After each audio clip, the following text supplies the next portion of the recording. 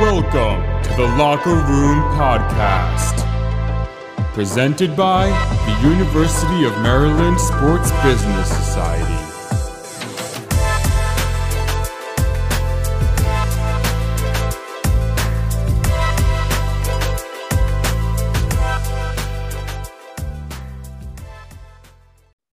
Welcome back to another podcast. My name is Luke Kramer. And I'm Harrison Kime. And we're here with Peter Raskin, the founder of Rubicon Talent. Peter just spoke at our SBC panel about tech and the rise in tech in the sports industry. Just to start to piggyback off of that, how has kind of the increasing necessity on technology affected you, or how your clients get new management or deals? How's that really affected you? Yeah, I mean, technology continues to play a huge role both in our athletes' lives and in our business, right? I mean, the amount of technology that these athletes are using for training and for recovery. You know, you look at brands like HyperIce, you look at brands like Therabody, there's millions of red light therapy, all kinds of different technologies that our athletes are actively out there looking for, anything to get an advantage to help them recover or train better or smarter. And that opportunity then lends itself to endorsement partnerships and abilities for these athletes who really believe in the technology to work with those brands. So one of our clients is George Kittle on the San Francisco 49ers, and he found a company called Juve that does red light therapy. And through that relationship, through George's fascination with red light therapy and believing it's helping him to recover faster, we also did an endorsement deal with Juve and we're able to work with them. So it's a passion that George created.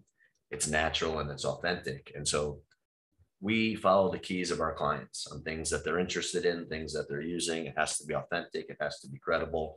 And they find a lot of these technologies, to be honest, first, they're on the pulse of what's new and what's hot.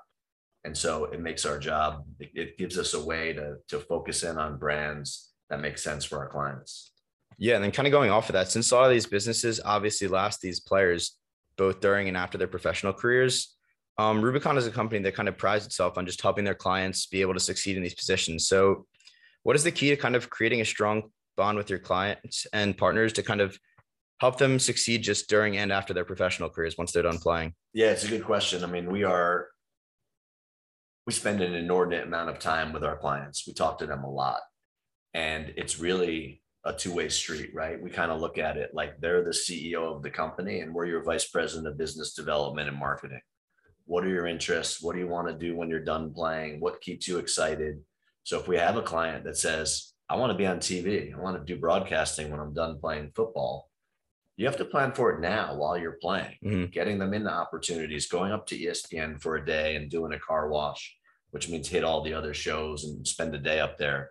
Go to Fox and spend a day at the pregame show. Get those opportunities and get those reps in now so that you can build your portfolio, and also see if it's something that you're really interested in. Do you like doing play-by-play? Do you like doing color analyst roles? Do you like sitting at the desk as a studio host?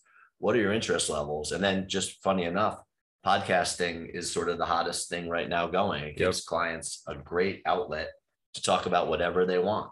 And so podcasting has been a really big area of focus for us over the last year. We just launched a podcast network with Greg Olson, the NFL player and Fox broadcaster. Yeah. And he teamed up with Vince Vaughn and Ryan Khalil, and they've created their own podcast network. And so it's really interesting what you're able to do with this forum and how it can help you grow as a better broadcaster. Yeah, that is great.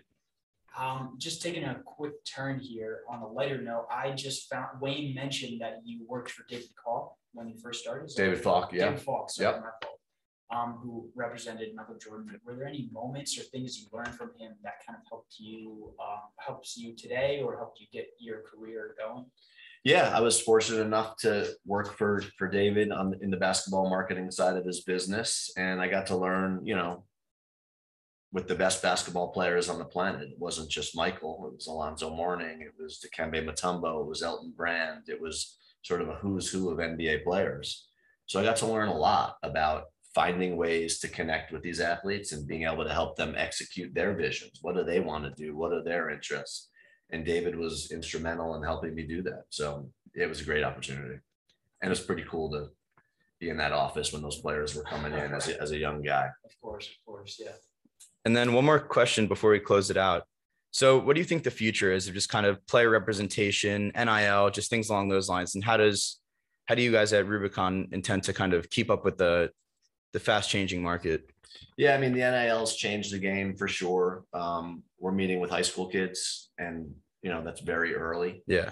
And the opportunities, I think people are blowing up the NIL, that it's millions and millions of dollars for everybody. It's not, it's the top players. Mm-hmm. And then after that, it's a little tougher to find opportunities that are really moving the needle. But we're working with select clients, helping them way earlier, obviously, in their career than we normally would.